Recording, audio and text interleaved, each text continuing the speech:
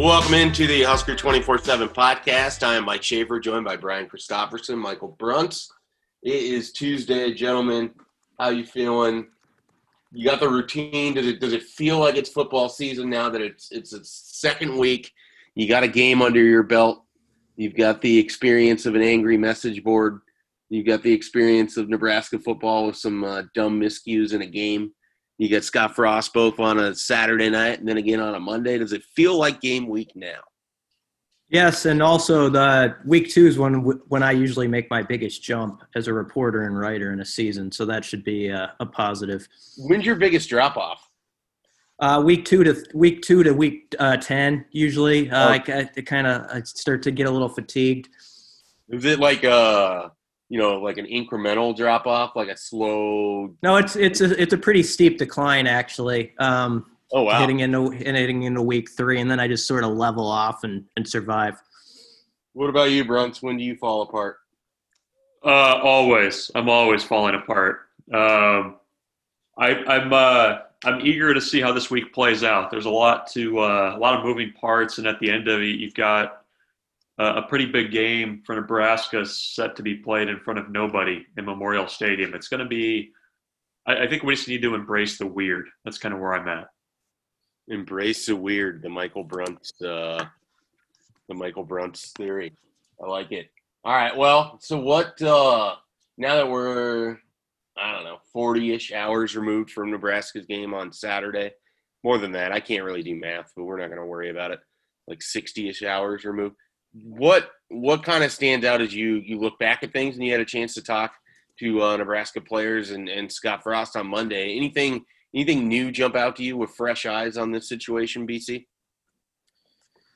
Oh, I don't know that there's a lot new. I mean, I think the big topic here is, can Nebraska get out of its own way, not just because of what we saw against Ohio State, where it felt like the point production didn't match the yardage production. But the last 2 years against Wisconsin, and Scott Frost pointed this out Monday, were very similar to those games in that, Nebraska last year had I have the stats right in front of me. Nebraska had 493 yards of offense last year. They ran for 273. They averaged 7.4 yards a carry. That was obviously the game Dedrick Mills went off. And they were 8 times inside Wisconsin's 40-yard line and yet only scored 21 points. That was a more extreme version of what we saw Saturday against Ohio State. So I get where fans are at. There's sort of encouragement because Nebraska looked better in the trenches, and there's excitement that this could be confirmation this week that is really so. And then there's that skeptical side that says, yeah, but there's also those same habits of kind of botching it when it looks like you're going to have a successful drive and not getting the points you should and leaving a lot on the table. And that's where people, I think, are still worried about this thing. What about you, Bruntz? Anything new? Yeah, I mean, I was kind of curious to hear from Scott Frost yesterday after they'd had the benefit of a little bit of time and space from Saturday's game. I rewatched the game after we did our podcast on Saturday night, and I didn't really leave that second rewatch feeling any differently than maybe what I thought on first glance. I mean, I think Nebraska played well enough at times to be pretty competitive. And like Brian said, I mean, there's some glaring situations where Nebraska's just had issues. I mean, the inability to get that game into the locker room at halftime in a manageable fashion is certainly a disappointment. I mean, you can discuss whatever you want about the calls that kind of went against Nebraska late there, and there were some questionable ones, but that's something you have to be able to overcome. I mean, when you have, such a thin margin of error, you need to play winning football, and penalties is not winning football. Turnovers are not winning football. And that's been the challenge for Nebraska for the last 3 years, is how do you turn that corner and not make those mistakes? So, I think there is quite a bit they can build on with the way the line's played, with the fact that you have something I think, and kind of the two-headed monster of McCaffrey and Martinez.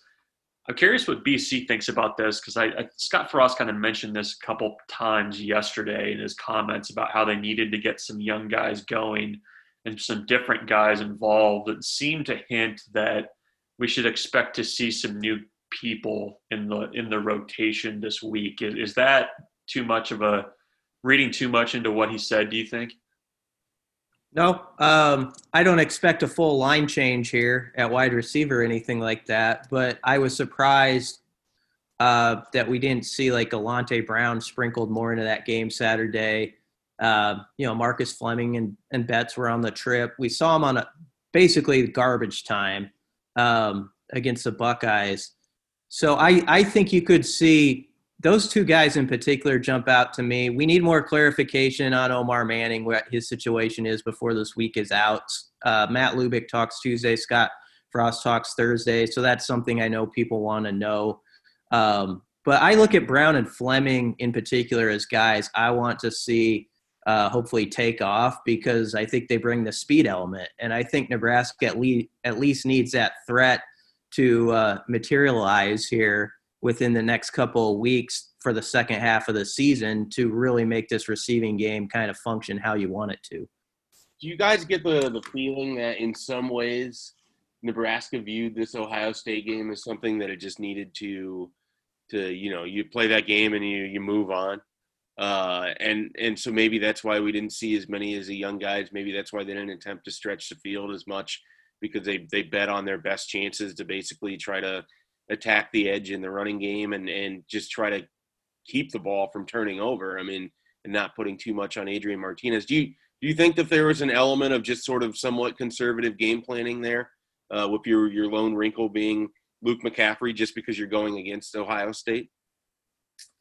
I don't think that they weren't playing to win. I don't want to say that they weren't playing to win, but it seems to me that they were fairly buttoned up in terms of at least taking any chances with the passing game.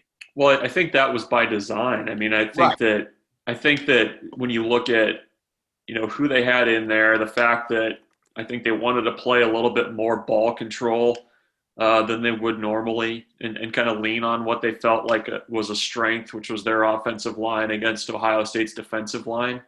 I think that was probably the reason for, what you saw, what you did. I think, Nebraska also, as the game kind of got on in the second half, I think that they probably made a conscious decision that they weren't going to show more and show what they had in the playbook, I guess, for future opponents. I think they felt like going with more of a running, ground-based attack with the quarterbacks was their best chance. So I would have liked to have seen Dedrick Mills more involved. I think that's, a pretty obvious statement, but I think they were trying to, take the air out of the game a little bit with the run game and trying to not give Ohio State more offensive possessions in that game. Yeah, I think it might be as simple as they played to what they saw as their strength, with their offensive line and trying to grind it out with the run against Ohio State's, question mark. I mean, I know Ohio State's got NFL guys that are coming up on their defensive line, but that if you were to look at one spot where you thought, okay, you can get something done against them, it was up front. And I think Adrian Martinez hinted at this the other day. They had a lot of respect for Ohio State's speed in the back end of the defense, and I think that played a part in them not challenging as much there in the passing game. But it's an interesting question that you say aloud about if there were a few things maybe held back here and there. And I don't know if I'm ready to go that far with it, but I could see why you would do that, actually. I could see where you'd like say, let's get a few staples that we use against this team. And in the meantime, behind the scenes, we're sort of building these young guys up going forward. That said, I think you would have wanted those guys on the field a little bit more than they were, just basically the last series or two of the game. Yeah, it's just sort of a thought because, I mean, if Scott Frost is going to come out and say that this wide receiver room is as good as it's been since he's been here. And that's what you essentially had playing on Saturday against Ohio State, then there has to be more to it, right? Like it can't be the best that you've seen and you're too scared to play the guys against Ohio State. There has to be some other reason in my mind, or it's just a disingenuous statement. So I guess we're going to find out, one way or the other throughout this season, because I do expect guys like Xavier Betts and Marcus Fleming and Alante Brown to eventually get some run. And if they can't, I'm not entirely sure why your head coach would be making that statement after a game in which the ball didn't travel more than 9 yards to a receiver downfield at any point. And so, yards after the catch is great, but eventually they're going to have to get some air yards in there too. Anything from the players that stood out to you guys? I know that a handful of them spoke, some of them, I think, for the first time here this fall. Anything new there? Go ahead, Browns. Yeah, I don't know that there's anything terribly new. With what some of the players said. We heard from Brendan Hymas. I think he talked maybe one time during fall camp, but I think they've kind of turned the page. That was my impression from a lot of the guys, that they're, obviously focused on Wisconsin. They know it's a big game. Scott Frost kind of said as much too, that, with having a team from the West coming in, to your home stadium, it's a big deal. So I don't know that there's going to be a lingering, kind of cloud from the game against Ohio State. I think everybody was pretty on message about needing to clean up the small stuff. I guess it's a matter of kind of how you go about doing that. We'll get into it in a little bit here about kind of what this week looks like with everything going on in Wisconsin. But, I think Nebraska can probably take a few things from that game that they can build off of, especially against a team like Wisconsin that's really kind of bludgeoned them up front. I think Nebraska's more ready to kind of stand up to that kind of thing. Yeah, I think they were disappointed in the score, but walked away from the game thinking, if that's the best in the Big Ten, there can be some games won, and there can be a lot of positives from the season going forward. I think the thing is, sometimes I'll watch a football game and I'll think about, if you broke it down and you wrote a plus or minus next to every play and said, did Nebraska win that play or did the other side win that play? I think that's where the encouragement from Saturday's game comes. And that makes sense to me. I know what the score is. I get all that. But I think if you did a plus minus chart on how many plays did Nebraska actually win where they were better than Ohio State, or you like that result, I should go through and do it. But I don't know. It was 35, 40%. It was much higher against one of the best teams in the country than last year, when I felt like it was probably they were under the threshold of 5% probably last year if you did something like that. So that's where I think you're seeing some people walk away from that game thinking, why do I feel kind of good about it, even though the score was what it was? Yeah, no, that's absolutely fair. Let's take a break. When we come back, let's dive into this Wisconsin game a little bit. There's a lot happening behind the scenes. We don't really know exactly who Nebraska is going to be facing, but we do know that this is a Wisconsin team that it hasn't really mattered who the quarterback has been most years, and Nebraska struggled with them. So I kind of want to get your guys' thoughts ahead of that matchup. So we're going to take a quick time out here, and we will return with some thoughts on Wisconsin-Nebraska this week. This episode is brought to you by Progressive Insurance. Whether you love true crime or comedy, celebrity interviews or news, you call the shots on what's in your podcast queue. And guess what? Now you can call them on your auto insurance too, with the Name Your Price tool from Progressive.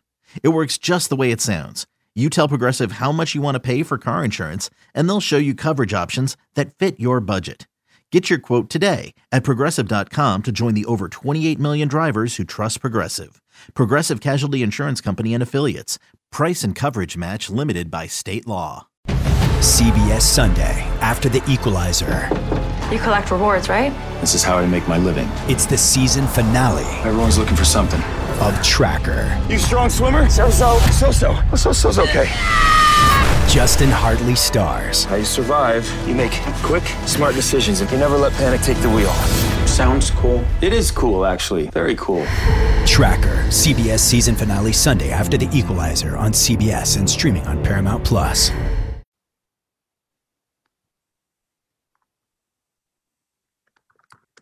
All right, and we are back. Do we know yet who Nebraska is going to be opposing at quarterback for Wisconsin? Are they going to try to bring back like Alan Everidge, or is Russell Wilson in Seattle on bye this week? He can drop in and play quarterback for him. What's the latest, Brunts? I think Jim Sorgi's over there on the sidelines warming up, getting ready to go in the game. That might be who Nebraska has to deal with on Brooks Saturday. Bollinger. Brooks Yeah. Bollinger. Mm-hmm. That's a good one. It's so where a quick recap of where things are at 10:35 Central Time on Tuesday. You have presumptive positive tests from Graham Mertz and also the third string quarterback for Wisconsin, whose name is briefly escaping me. So we're on to the fourth string quarterback, who presumably has not tested positive. The other quarterbacks, Mertz and the backup. Chase Wolf. Thank you. Are waiting, or supposedly waiting. I'm guessing they know the final verdict there on what their test situation is, but maybe some question about if the game, what the game actually taking place looks like. But that's a huge moving piece for this week for not only Wisconsin coming in, but Nebraska for knowing what the heck they have to prepare for. Were you guys encouraged? Paul Chryst didn't say a lot, and I wouldn't expect him to specifically Doesn't anyways. talk about, to talk about individuals.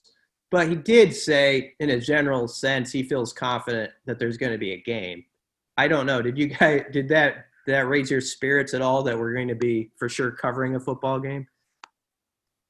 Well, I mean, the fact that they're still practicing currently seems to be a positive sign.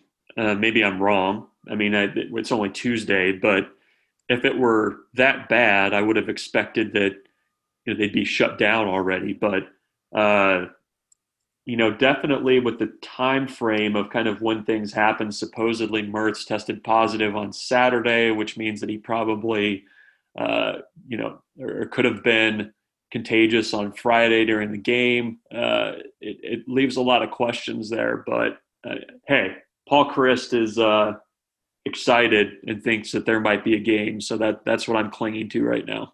Yeah, I don't know if there's anything Paul Chryst could actually say, right? Like, I mean, they have to mentally prepare like there's going to be a game. They don't know what the exact numbers are going to be, and if there's a lot of spread taking place. From Nebraska's end, you can't worry about it. You can't worry about it if you're Nebraska. You just gotta plug ahead. It doesn't matter if it's Danny Vandenboom or Brooks Bollinger, Jim Sorgi, or Mertz. I think you have to prepare the exact same way. Yeah. What do you guys know about this Wisconsin team? Did you watch any of that Friday game? Obviously, Graham Mertz had a major moment, but beyond that, yeah, I watched a bit of it. It kind of struggled to keep my attention just because Illinois forgot to get on the bus, I guess. I don't know. But, I mean, it's the question mark coming into the season was how they would deal with, not having Jonathan Taylor anymore. With Mertz, I think he's the kind of quarterback that Wisconsin has maybe not had in quite a while, maybe back to Russell Wilson in terms of just a quarterback that really, really scares you. From kind of what I saw, it seemed like Wisconsin still pretty good up front on both sides of the ball. And I think that's going to be the test for Nebraska in this game. And it's going to be another kind of measuring stick opportunity to see how you stack up. I thought, everybody kind of lauds Wisconsin's offensive line, and for good reason, historically what they've done. But Nebraska went toe-to-toe up front, I think, pretty well on defense with Ohio State's offensive line that's full of future pros. So, we'll see if they can do that again. I mean, maybe you get Jordan Riley healthy. He made the trip to Columbus last week but didn't play. Nico Cooper's another guy in that front seven that they'd like to get healthy as well. Luke Reimer wasn't part of that. We'll see if he's able to go this week after kind of nursing an ankle injury. But, it's going to be a test again of where this program is from a strength and conditioning point of view, from a development point of view, and a real test for guys like Ty Robinson, Damien Daniels, some of those guys that are going to need to have big roles this year. Wisconsin strangely didn't run it exceptionally well, even though they dominated that game. They ended up with 182 yards, which is pretty good, but they ran it 54 times, so it was only about 3.5 per carry. So I do think you saw that there's still that's a work in progress there. And if Mertz is taken out of the equation, someone else is going to have to prove they can throw it around to a similar effect to him. And so that could be where it's challenging for them. But they have, again, another good tight end in Jake Ferguson. He had 72 yards in the opener, and that is a position in particular that has gouged Nebraska whenever you get into these phone booth games against Wisconsin and Iowa. And so that's a guy to mark. Yeah, it strikes me that Nebraska would be catching Wisconsin at the right time, not just because of the Graham Mertz thing, and that's almost irrelevant to me, but the idea that this Wisconsin team doesn't quite they don't have it figured out what they're going to do at running back quite yet. They don't have someone that has emerged to be the very obvious successor to a Jonathan Taylor. And so if you're Nebraska, I mean, you basically did well against an Ohio State team that has a little bit better of a run game than Wisconsin. And I don't think you're going to see the same sort of off coverage as you worry about Danny Davis and Kendrick Pryor, the same way you did Garrett Wilson and Chris Olave. So from a defensive standpoint, I think Nebraska is in a pretty good spot, regardless of what happens with the quarterback. But certainly if Graham Mertz isn't going to play, it seems like it would help them even more. I really feel like, the line was set at 9 with an expected Graham Mertz. That felt high to me. Like, I feel like this should be a one-score game, and Nebraska should be in this one throughout as long as they stay out of their own way. The what you guys kind of touched on with Wisconsin throwing the ball, obviously that maybe changes based on who's at quarterback. But, I mean, this is going to have to be a bit of a rebound game for Nebraska's secondary. Plus you have,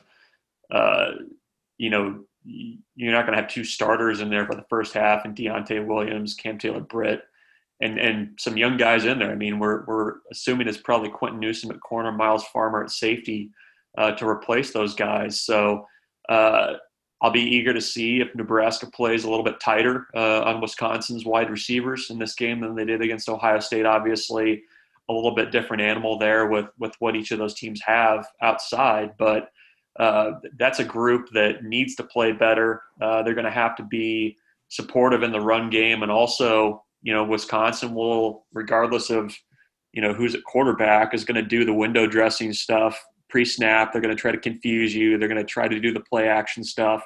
So that's a group that's going to need to be dialed in on the game plan, and also just play smart football, because that's where Wisconsin can hurt you.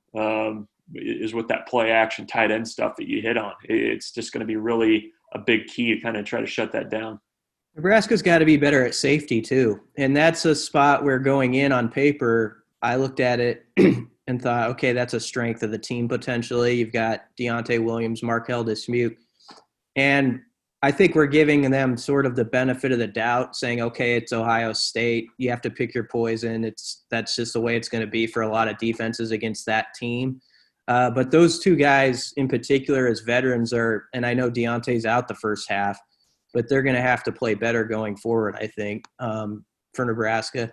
I'm excited to see Miles Farmer. I am. I mean, that's an exciting part of this thing from an individual standpoint. We've written and talked so much about him, and Travis Fisher has raved about him.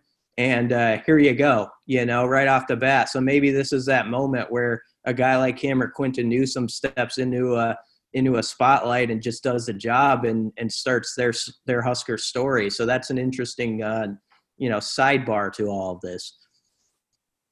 Yeah, I'm curious. You guys think those two guys being out the first half of the game, is that a big deal to you that Nebraska will be without Deontay Williams and Cam Taylor-Britt, or do you think they can kind of survive that for at least one half? Go ahead.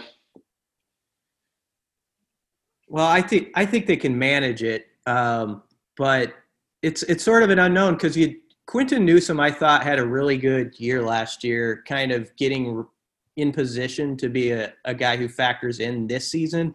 But then he had an offseason injury that I think delayed him a little bit going into this year. So that's kind of part of his deal where you wonder exactly where he is yet.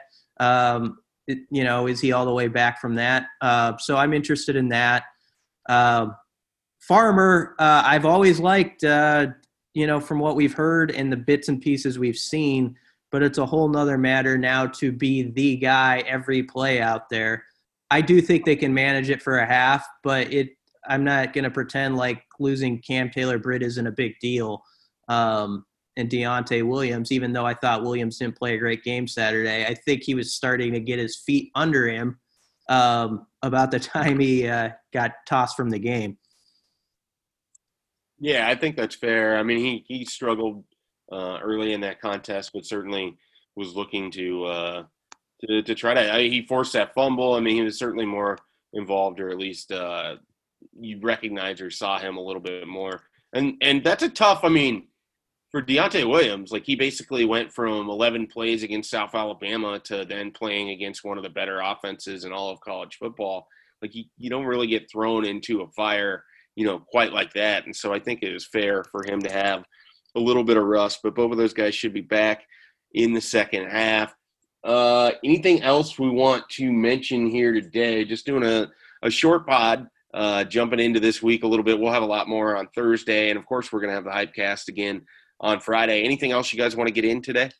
Are you guys for or against the ESPN College Game Day at the Masters? I think we've gone on record, I think, over the life of this podcast about where we come down on game day. But with it being at the Masters, does that change things for you guys? I'll hang up and listen. It's a unique setting, at least. I just don't watch, so I won't watch any. I'm not more likely to watch because they're, at the Masters in November than I am if it's a normal November and they're at Boston College because they're playing Clemson or something. And I just don't. I'm not a game day person anymore, so I'm just out. But I think part of it is I don't care about pregame shows or studio shows. I just show me the live sports. That's where I've come on a lot of this. I'm with Schaefer. I'm not a big watcher of it, but I am interested, and I have no dog in this fight, with the Fox Big Noon show. I feel like is gaining some ground, in a big part because I think Urban Meyer's pretty good in studio. And I think people, even who didn't like him as a coach, are like, okay, I kind of enjoy listening to him analyze football. I'd be worried if I were game day a little bit about that show kind of bumping into their territory, because I think it's happening. You don't think it's Reggie Bush just putting the team on his back? There's some guys. Literally. He said literally. Yeah, I know. There's some guys who are obviously growing there, but I find them to be kind of a likable group of guys.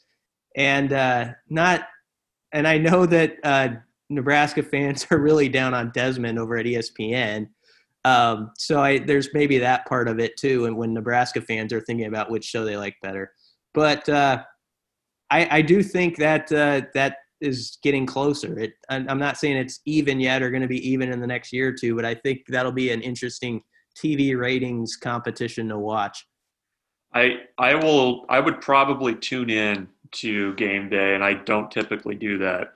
If they get, depending on who the celebrity picker is, like if you can get Phil Mickelson up there picking games for 10 minutes, I'll tune in for that. Or won't Phil like turn the whole thing into like he'll start trying to bet Kirk Herbstreit on something? Like I think Phil Mickelson is quality television, so I like where your head's at with it. Well, and there's a little bit of legitness to it too, because you have Phil Mickelson, noted gambler, who probably has money on every game that he's going to be picking anyways. So, he's got a little skin in the game. He's kind of like, he's got a little Peyton Manning to him in terms of the likability and comfort on TV. I would tune in for that and just seeing Augusta, I think, is always fun too. So I might actually be tuned in a little bit that day, not for the whole thing, but give me about 20 minutes worth. I could probably be good for that. That's a big day. Nebraska has Penn State that day, Bud Crawford fights. That's a big Saturday in the fall. Who's the SEC game that weekend? It's somebody big, right? I think it's LSU, Alabama, and it's already a terrible game. Yeah, never mind.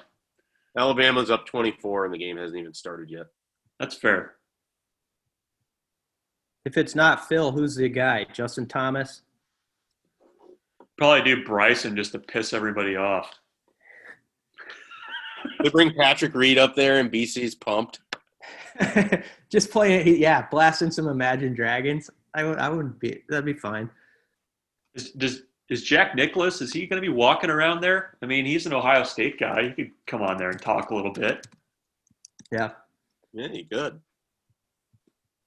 I got to interview Jack Nicklaus one time when I was a young kid right out of college in his Escalade. He was waiting for his wife at a golf club, and I very nervously. His son was playing in this tournament in Florida, and I very nervously went up and was like, "Mr. Jack," I was really meek. I was like, "Could I do an interview, please?"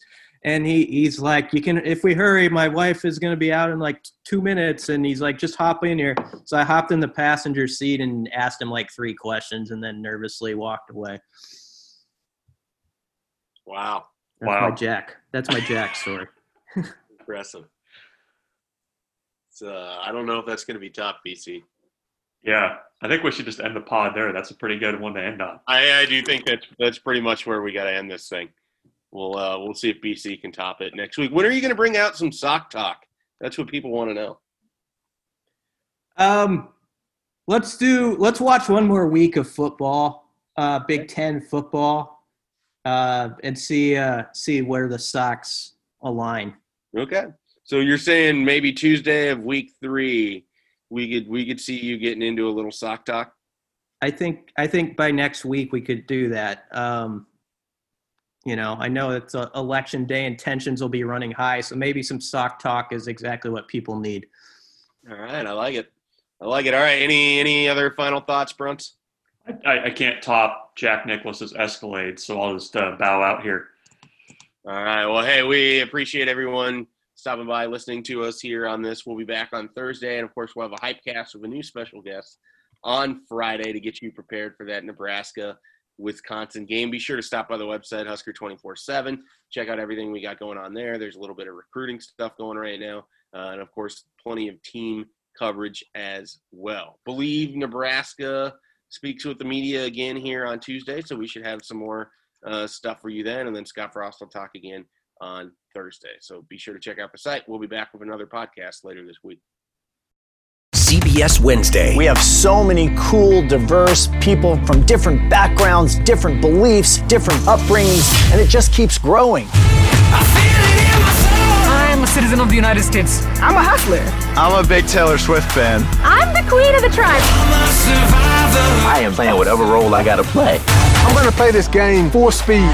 I ain't going down like no punk. A new Survivor Wednesday on CBS and streaming on Paramount Plus.